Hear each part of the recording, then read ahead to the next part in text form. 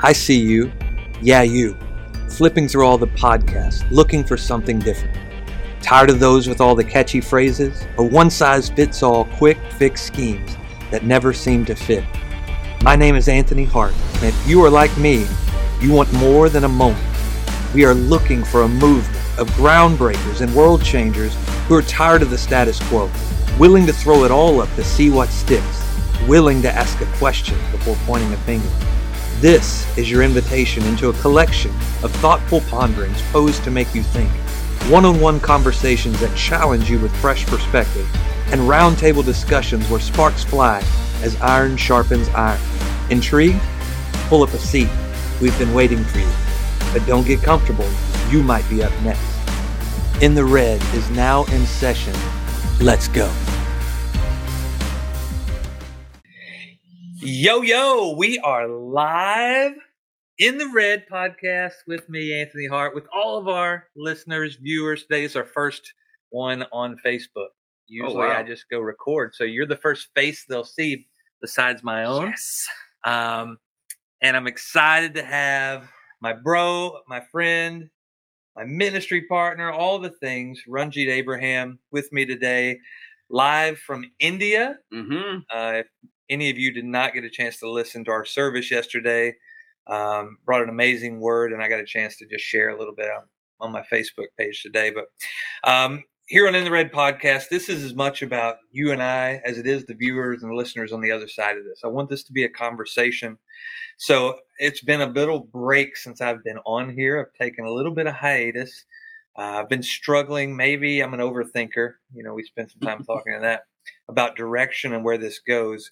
But with you being in town, I felt like this was the perfect jumping back on point for me to get back in the game, as my wife continues to tell me.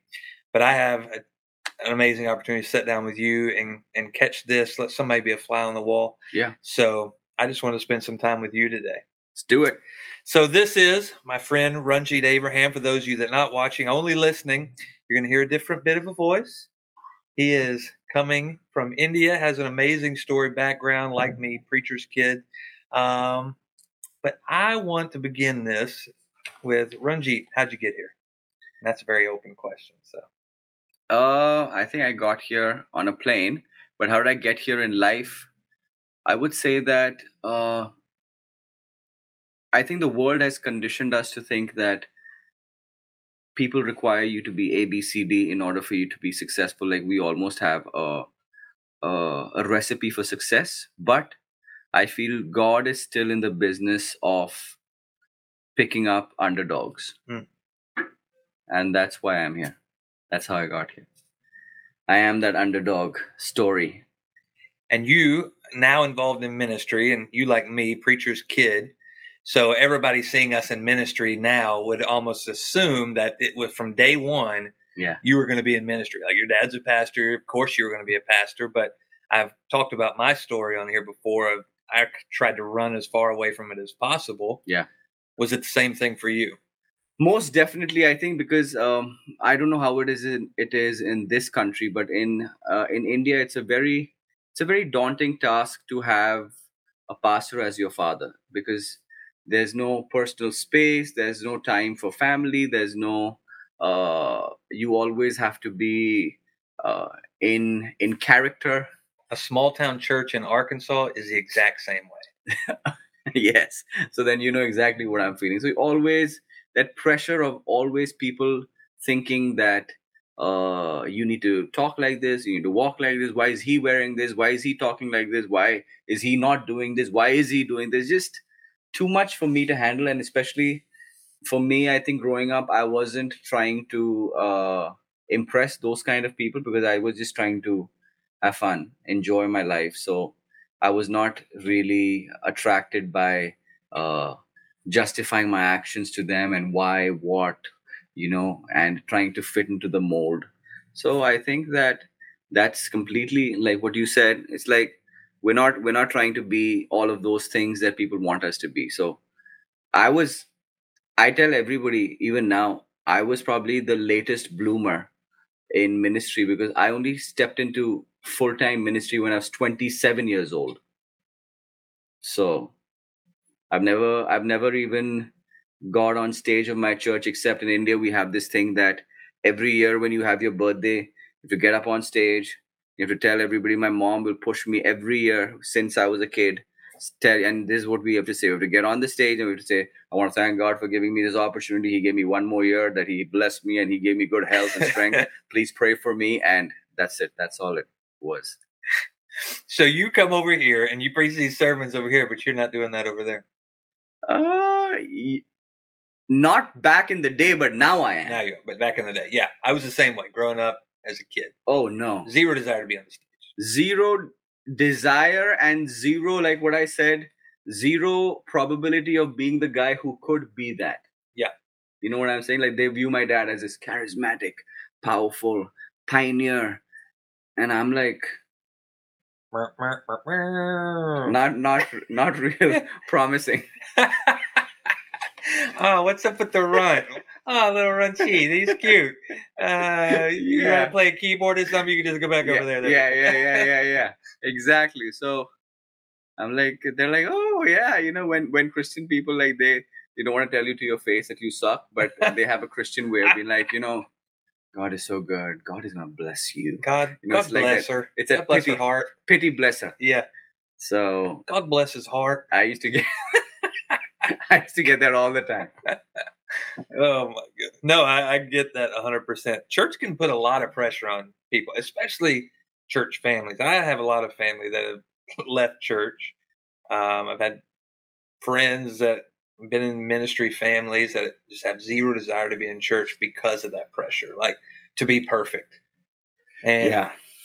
I'm sure you as well as me. I know pastors who have left the ministry for the same reason, for that fear of not being perfect. And just a couple years ago here in America, even, we had a pastor struggling and committed suicide the week after he preached what I believe it was his suicide note. He was preaching a sermon series called A Big Mess. And the things he was saying from the stage in his sermon was exactly what he was struggling in, but he didn't have anybody he could talk to about it other than to preach to them about it. Took his life the very next week. So, yeah, there was a very sense of perfection required to do ministry. And I think you, and I hope I represent this new group of people that says, you know what? Yeah, we came out of that. And we want to stand out as being different and help people realize that even the runts, even the ones that didn't want to do this, are now doing it because we feel called to it and to reach those people.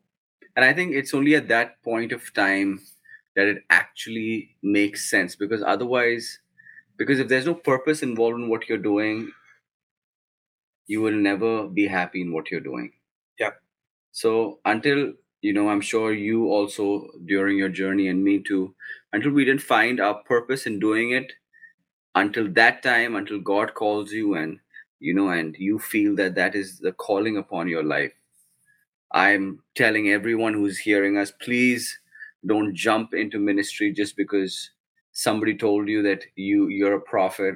And I see this all, some random guy said, oh yeah, you can be a preacher. And we take those kind of things seriously, and not take, there's no mentor that we have, there's no calling that we've got from God, there's no accountability there, and we just get on this weird track because somebody said something about what they saw or thought about us. Yes, 100%. We sit in church a lot. You get these people who go from prophetic meeting to prophetic meeting, just waiting for somebody to tell them that you're destined for greatness. And then they just shoot off like, oh, I'm going to do this. And it's like, there's a growth process. Yeah. How many mistakes, how many wrong decisions did you have to make along the way that now have established you to be able to minister to people making those same decisions? I've always, and maybe this is because of my personality, maybe because I've always waited for the last opportunity for me to do something in the limelight. So I was never, and also because maybe I'm introverted in my truest nature, but our work requires us to be, hey, how are you doing? All of that. Right. But that's not what I'm like 100% comfortable. I like talking to people that I like to talk to. I don't like to talk to everybody like that. You know what I'm saying? Yes. So in that sense, when I was coming up, it was never like, okay, now I've arrived. I've decided I've got the call in ministry. So it's always, I've like I was telling somebody, me coming into ministry, for me, it was me telling God, God, I'm available and I'm willing to put my effort, and whatever you want me to do, I'm willing to say yes. So that's how my ministry began. It began serving in the church, picking up speakers, trying to like, when I went back to India, I remember we just had one keyboard, and in that one keyboard I would play, I would sing, I would play bass on the left, I would have the beats in the keyboard, I would play keyboard on the right. I would be the only singer with my sister. Me and her used to lead worship. So it was like, but we were still going to do it. Yeah. We would set up the speakers, we would set up the mixer, we would have two small speakers, no monitors, nothing. And we would go in, because that was my commitment. Like, I want to give it all, and I'm going to say yes to every opportunity to serve you in any capacity. So because of that, nobody had to like restrict me, hey. So I was never the guy like, okay, when am I going to preach now? I've been doing this for like 2 years now. Now, what's the next promotion? I was just comfortable with, unless, and that's why I say I'm the complete underdog. The first worship leader was not there. The second worship leader was not there, and then they're looking around. Who's left? Just me. Okay, you lead. Hey, you on the end of the bench. Come on. And then God moves like that. So one preacher is not there. Oh, nobody's there. Guess what? Oh God, we'll have to give Pastor Abraham's son an opportunity to. And go put your dad's suit on and your big boy clothes, and then come in here and preach. And I used to get, like, in India, we have those. I think my first preaching gigs used to be, the last verses, the last words of Jesus. Mm. This is the last 7 things he said. Yeah, exactly, right. So that was my first sermon. I thirst. You get 3 minutes to speak upon I thirst. And because my dad was also, and I really appreciate that about him in hindsight, he was never, okay, he's my son, so he's going to get the stage. So whether he deserves it or doesn't deserve it, he's going to be. So he was not like that at all. He was like, it is what it is, and he always, like the word of God says, your gift will make room for you. That's good. And I think many a times we're trying to push our children, our wives. Yes. But I always tell even my wife that, God will open up. Your gift will make room for you and make you stand in front of leaders and kings. And that's what's happened to me. I think I have a pin in three things you said, but I want to start with this and work our way back. So I think what you're talking about is the power of who Jesus was the invitation. Yeah. We want to shove people into things. Yeah. Although he saw amazing things in those 12 men he invited to follow him. He saw what Peter was going to do before he did it. Yeah. He didn't say, Peter, you have to go because you have amazing things in you. He said, come follow me. Like, if you want to stay here and do this, that's fine. And you said something in your sermon yesterday, like, God doesn't need you. Yeah. And we love to be in a place where we're needed. And if I don't do this, God's not going to do it. And he's like, oh, you can think that if you want, but that's not true. Yeah. I have a bigger plan in mind, and I've invited you to be a part of it. Yeah. But if you're not, then somebody else will. I have a pastor friend of mine who lives in LA. His name's Andrew Carter. And every day I want to say it's like up around 400 to 500 days now. Every morning he gets up at like 4 or 5 o'clock in the morning, goes out to his car and goes live on Instagram and just has a word and prays. And recently our friend asked him, was like, man, have you ever taken a day off? And he said, no, I can't, because if I take a day off, God will put somebody else in that space. He said, I have a group of people who are connected and he said, I got to keep doing it. Yeah. I got to keep saying yes. Yes. So I think it's right where you're at. It's the power of invitation. I've been this way with my wife too. Like, you have such an amazing voice. You have such a ability to speak and she doesn't see it in herself. I'm like, you got to go. And God's like, no, stop. Yeah. Just invite her. Yep. Continue to speak life into her. And I think that's for both of us. It came from different places. It wasn't necessarily my dad all the time, because I was wired differently. It took people to speak life into me. And the invitation from God said, yeah, it's still available. It took somebody that I barely knew to come in and say, have you ever felt the call to preach? I'm like, yeah, I ran from it for a long time. And he's like, yeah, God told me to tell you it's time to stop running. The invitation is still there. Yep. But you said, one of the things you said when you were talking, and from pastors' kids' perspectives, you said you just did all the things. You weren't looking for the platform. Yeah. And I think we live in such a celebrity status place now. Facebook, social media, all things. Everybody wants to be in the limelight. Everybody wants to be up front. And I think we've lost the people who are just willing to come in and do. Yeah. Small town church, small ministry, when your dad was starting, it took all hands on deck. Pastor was putting chairs out. He was sweeping floors, doing all that. So when I joined Parkway, church we were in, where the calling really come back, I did everything from janitor, board member, softball coach, assistant, youth worker, like all the things. So I want you to speak to the heart of that, because I think this is what the church is missing. Everybody wants to be out front, but it requires everybody to just do what God's called. Be perfect in your season, I think is the word. Yeah, I think that, when you truly, how should I say this? But I'll start with the bomb, which is, I really feel that many people are in ministry that should not really be in ministry. Yep. That's like the first point. So then you work your way back from that. So then you're always trying to validate what you think is your calling. And that's why you feel that injustice has happened to you. Oh, the pastor is pushing me down, or the pastor is sidelining me, or the pastor is neglecting me, or the people are neglecting me, they've let me go. But if your call and your desire was to serve God, all these things would never have an impact on your life.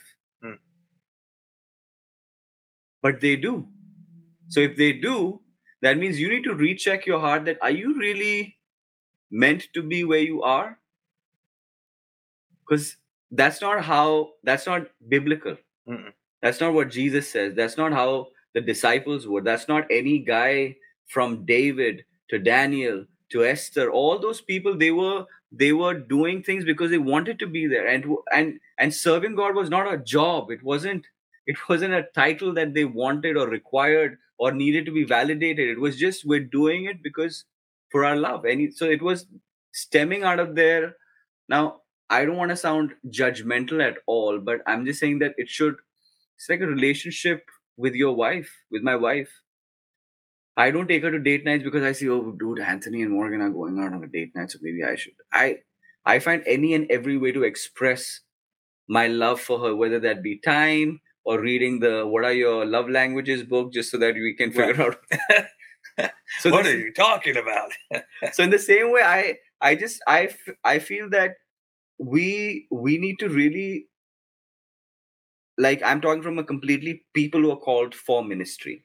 That I'm talking about that aspect of people specifically. Now, it is the mandate of every believer to serve in some capacity. That's a separate issue altogether. But people who are called in ministry, people who are in church doing ministry, need to really check themselves and be like, God, is this about what I want to do, or is it about what you want to do through me? And once that kind of revelation of perspective you receive, then there's no ego involved. Yeah. It goes back to, you talk about the fivefold ministry. The fivefold ministry was meant to be gifts to the church. Yeah. And then the problem is in order to see yourself as a gift, we find our value in the gift receiver, not the gift giver. Correct. I've given gifts to my kids, and the gifts, the value of the true value is not based on the person I'm giving it to. Yeah.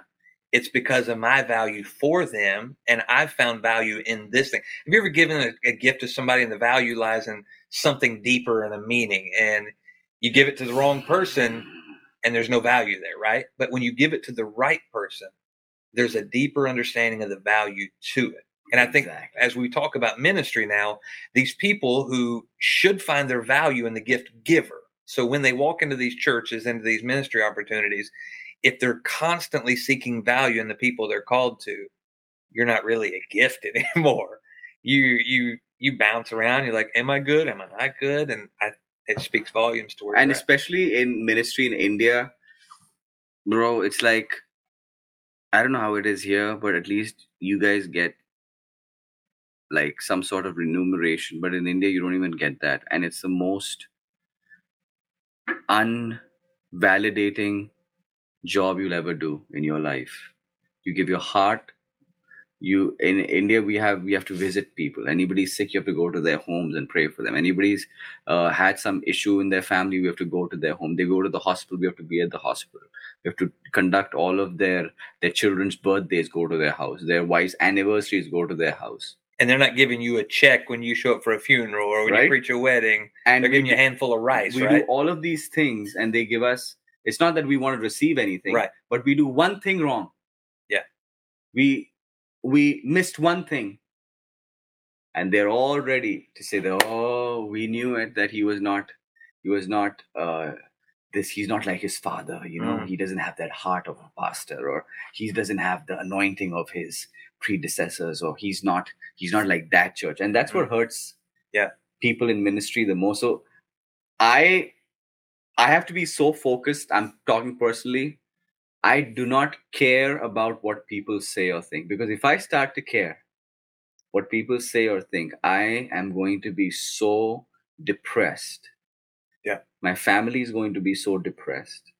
And that's what we always talk, like me and my wife are always talking about when we hear, but we helped him.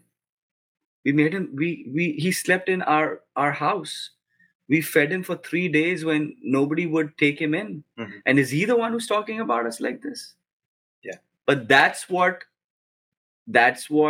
you get to really know that God has called us. And one of the things about this podcast is I believe that this is going out to men and women who are in business. So, not necessarily the ministry that many people on this Sunday morning, but is doing ministry in their businesses. And that can be even the same way is if you don't know who you're called to and the people you're serving, and you can bounce around, what are people saying about me on social media? But when you really dial into your calling and why you're doing it, I think your why has to be that. It's not of what you get in return for it.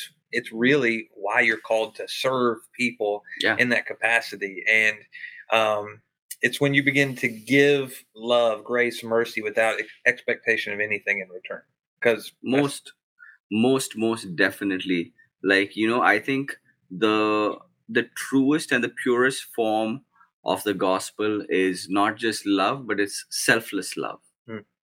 Yeah. Love that keeps no record of wrong. That is the only way we will really be able to make an impact in this world, because I've got so many people, and everywhere we go, the most people that I've ever come back to me with other religious faiths is because they ask a simple question: why would you do this?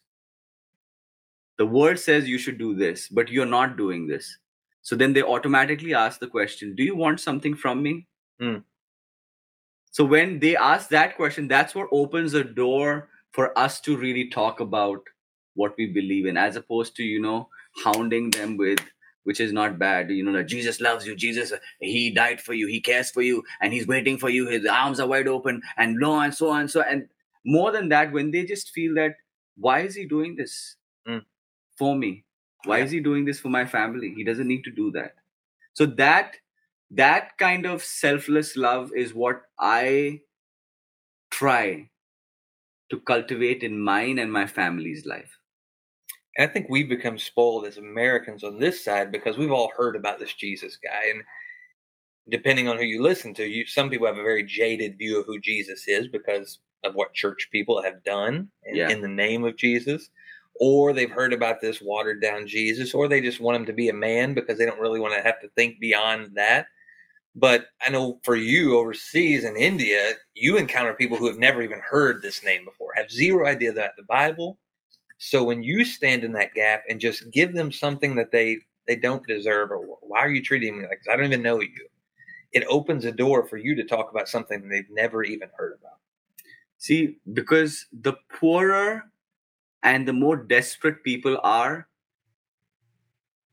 the more honestly and really they would respond to you. Like, for example, if you have a poor guy in India who has absolutely nothing, and who's the lowest caste, who's all of those things. And then you have, and he is feeling the void of not having identity, having the hollow of no peace, no joy. And then you have a guy from the United States of America who has a Range Rover, who has a beautiful wife, who has a car, but he's facing the same problem as him. I don't have a Range Rover, so just say he wasn't pointing to me. He was just making a statement. So when both of them have the same issue, it is always that person who's going to respond first to you as opposed to you. 100%. So that doesn't mean that people in this great country are not dealing with the same issues, which now are coming out because of COVID, where now we're calling it anxiety, we're calling it depression, which are all facets of the fact that you need love, you need to be heard, you need hope, you need somebody to stand with you in your thick and thin. You need somebody to tell you that it's going to be okay. That's what all of these things are stemming from. Not that uh not that not that I'm saying that there are obviously people who are dealing with medical things. That's not what I'm talking, but I'm saying people who are going in COVID, all the stuff that people are going through mentally, emotionally, psychologically, is because they were lonely, basically. 100%. So when we reach down to those guys, like when you tell, that's why the gospel is so powerful in India, because you take a person who says, in India it's like, it's they believe in reincarnation, they believe in caste system, they believe that you are the worst caste because that's what you were destined to be. You are poor because you were destined to be poor. You're an untouchable because you're destined to be an untouchable. And let me put a cherry on top of that. That's how you're going to die. Then we come into the scene and we say, the world calls you untouchable, but my Bible says men look at the outward appearance, but God looks at your heart. And this God loves you and accepts you the way you are. Come, you come with me. Let's teach you. Let's equip you. Let's make you something out of your life. Let's change the darkness that has plagued you for all of your life, to not only make you to give your identity with Christ, but also give you the tools and equip you to become somebody in society. That's it. And I think I'm going to touch a very sensitive subject here in America. I think there's a lot of people that don't understand, but in the same way, our government can often do the same thing. We can really, if we really want to get into the welfare system in our country, that system has zero desire for those people to get out of that place. Yeah. Here's what you're worthy of. We're going to give you this. And there's a reason they keep them there. They don't give them education on how to overcome it. They don't encourage them to grow in their house, to get a better job, any of that. Just keep this because it keeps some amount of control and power over them. In the same way, in your country, that's what people don't realize is you're not overturning just the religious cart. You're overturning world systems carts. Correct. That giving people value, that they don't have to be stuck in this lower space. And I think even in America, that's what I want you to realize today is I love these conversations, because although it's occurring in one part of the world in one way, it's occurring everywhere in different ways. The lies of the enemy are the exact same lies being told through different versions, but it's the same thing. He's trying to suppress people of value, tell you you'll never be good enough. This is always what you're going to be. You're broken, jacked up, messed up, responsible for your own mistakes and decisions. You're just stuck here. And then there's this Jesus guy that comes and finds these 12 dudes working in their dad's job that's told you'll never be better than this by society. You can't be a rabbi. You're just going to go work for your pops. Yeah. And he goes and finds those 12 young men and says, let's go change the world. I see something you don't. And it's the continuous voice of the gospel is you're better than where he finds you. And I think that's the space across the board. We have to begin to question anything that puts us to a place and says you'll never be this. If you have people in your corners and that's what they say to you, if they've defined you as this and they want you to be nothing more than a less than, you need to get out of that space. Walk away from those people, because they're never going to allow you to get to a place that God sees you. if you're in systems and governments and your political parties or whatever it is that's holding you down, that's resigns you to a place of this lower space, you need to begin to question things that are holding you back. Even in church, if you get into a place and you're just being pushed down, I just need you to do this. I don't need you to do anything else. Be very careful when people will lord power and authority over you to keep you somewhere, because there's this God who loves you, sees you, that invites you to a place of purpose. Yeah. And I think we miss that. One of the last things I want to talk about, because I think this is so key in the world we live in, because we live in a world where we are driven by identities that we've been assigned. And a lot of it stems off emotions or feelings. And you said something earlier that I think is so powerful. You said, I'm introverted. What you didn't say is, and I'm an introvert. And I think this speaks volumes to how many people in this world will, if they're not careful, allow adjectives to become their identity. Mm-hmm. You can be introverted and not be an introvert. You can be extroverted and not be an extrovert. It can be a piece of you, but it's not the whole of you.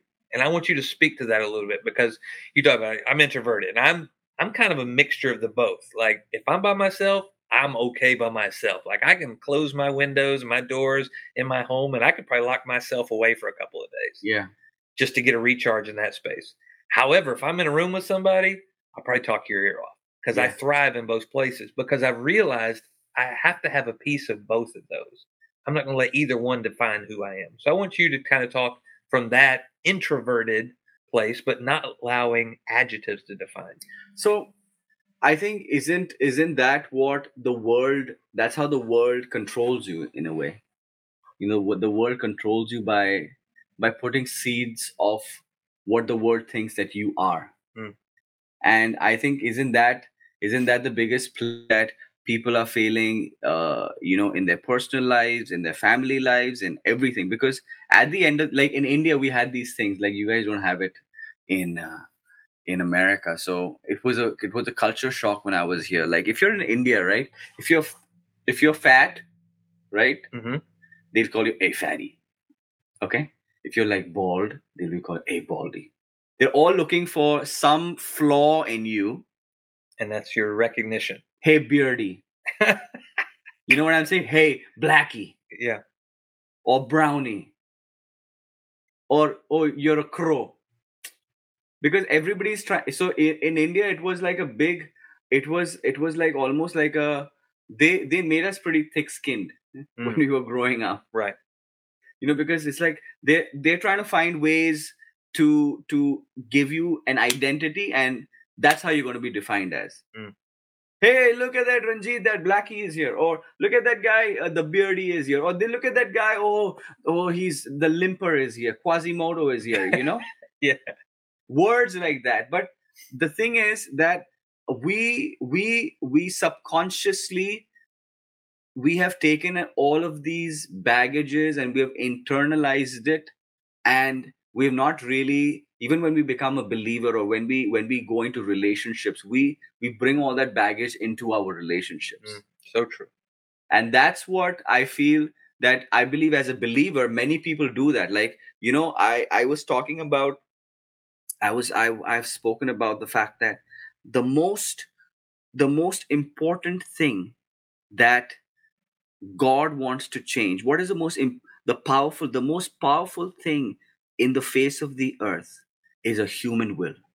A human will which is in our mind, because human will is bigger than the Holy Spirit, it's bigger than God, it's bigger than Jesus Christ, it's bigger than anything, because the human will could not stop man from sinning. Am I right? Mm-hmm. So in the same way, your mind is, why does it say in the word that I don't want to lose my soul and gain the whole world? Why do they say that? Because, see, we as believers, our body is in church, our spirit is saved when we said, Jesus, come into my heart, but our mind still belongs to the devil. Our soul belongs to our devil. When I say our mind, like when we say, we read verses like, Lord, I give you my heart, I give you my soul. When that heart, if you keep, I was researching that word, that is our subconscious mind. Not our conscious mind, but our subconscious mind. And that's what Jesus wants to enter into. But really, what a lot of people say is, I give you my heart, they're giving him his feelings. We see it as our feelings, our emotions, and it's so much bigger than And because our subconscious mind is all the things that have been repeated into our brain. yes. Repetition is what makes our subconscious mind. If you kept on telling your child, you're a fool, fool, fool, fool, fool, fool, and that went into his mind, and then you're wondering at 18 years old, why does he think he's a fool? Yeah. Because it's of repetition. So then you need to really ask the Holy Spirit to come into your mind. So people's identity gets warped over memories and over instances and over interactions, and then we just bleed that into our church, whereas we are there, we believe in Jesus, but we don't want to give Jesus the access to change our inner core. It is what you said earlier. It is the shift, the change from the inside out. Correct. We love for people to see our change on the outside, and the church has even become defined by it. As long as you start dressing like the church and dress up how you act and the things you do, that's what we're worried about. But realistically, a lot of those people change the outside and they're screaming on the inside because the outside is not a reflection of the change on their inside. It's just become And surface. both ways. Many people dress up crazy for the same reason. Like Yeah. many people dress up super nice for the same reason. They hide what's going on inside. Yeah. So I think that our identity and all of the things that the world calls us, like they define us by, this is what we are. This is who your parents have been. Hence, you are that. This is how your wife was, or this is how your children are. I see so many parents who have to face flack for what their children are. I'm like, what did they do for it? They probably did the best they can, and something happened, went wrong. But like tomorrow, God forbid, something happens to my son or my daughter. Now I'm doing the best that I can as a parent to bring them to church, to make them to know God. But that's all I can do. Mm-hmm. So what we when we decide and when we consciously make an effort to be like that's what every day I'm praying this, God, change the way I think, change, because if I don't change the way I think, my responses are not going to change. The way I approach people is not going to change. The way I receive people is not going to change. All of those things are going to change when I let the Holy Spirit change me. Like I say, in a computer, if there's a virus, there are two things you can do: either wipe out the hard drive or put an antivirus. Mm. That antivirus is you telling one virus can beep, don't talk like that, don't be like that, don't say that, that's the past, you're not like that anymore, kill it right now. That's the power of the Holy Spirit in your mind. So that's what I'm always conscious, and I want to be aware of that on a daily basis. All the things that I'm far from perfect, but I want to be conscious of that. Yeah. And the church people say that just say this, do this, be this, and you're good, because nobody knows. But you know. And But that's we the know. one voice that will challenge you.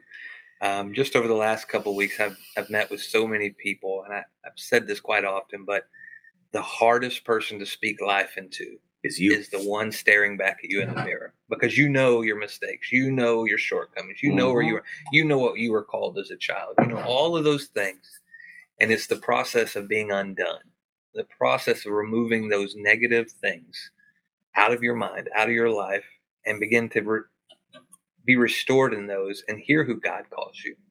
I think that's the beauty of this relationship He's called into. It's not an overnight, boom, you're perfect. I've even took it to this place before. I think in church we've had this broken mentality that the moment you're saved, because I think we're born in the beautiful image of God, but we're born into a broken world. So then we're immersed into languages and what people say about us and all the things. So when we finally meet Jesus, He gets the product of a messed up purpose, because it was purpose and then it just went through all these filters and messes. Yeah. So then we think, well, God's going to heal me and He's going to immediately take me back to a perfect purpose. But I think what really happens is most people go into this Jesus thing because of one or two things. That they're willing, I'm broken because of this. I've seen people who, I cheated on my wife and I need something different in my life. So I'm willing to admit to that brokenness. So, but I think it's when you meet Jesus, He just grabs you by the hand and He doesn't walk away from that. he begins to walk you back through it. Yeah. And as you trust him with the next thing, he walks into that, says, okay, you don't have to do this alone anymore. Ranjit, I know they called you this, Yeah. but this is not who you are. Let's go together.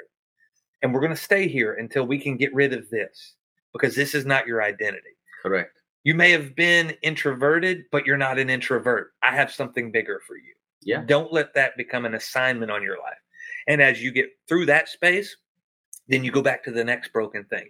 And there's a lot of people who kind of slow down or just get happy with being okay or a little bit restored because of the hurt and the brokenness that some of these happen to go through, and the really effects they had on their life and the really divergent paths they caused them to take. But I think as God would love for you to trust him with everything day one, but he realizes we won't. So as we trust him with more and more, he just walks you back every step closer and closer, getting back to that initial purpose you were created so you can have the biggest impact. Yeah. And I think that's the beauty of the relationship. You never have to walk through it alone. And the enemy out there wants you in that space of loneliness, isolation. Yeah.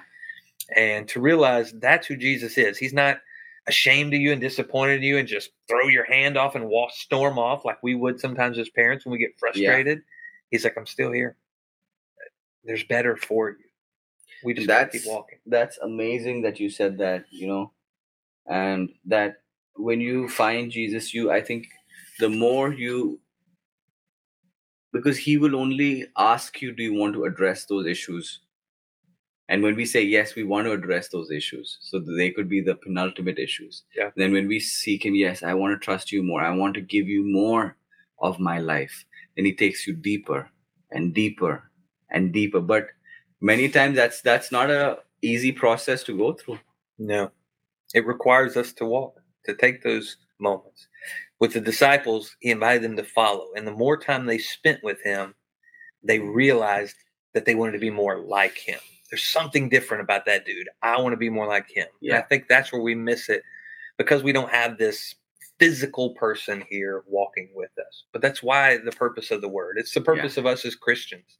We need to live lives that are closer to him. So we're not out there using his name in vain, hurting people in his name. Yeah. And truly seeking out what that looks like for us so we can be the difference maker. So people can see something in us different. So we can be that outstretched hand, that invitation to not have to do it alone. Yes, sir. Well, bro, I love you to death. I've been excited just in the small amount of time we get to spend together.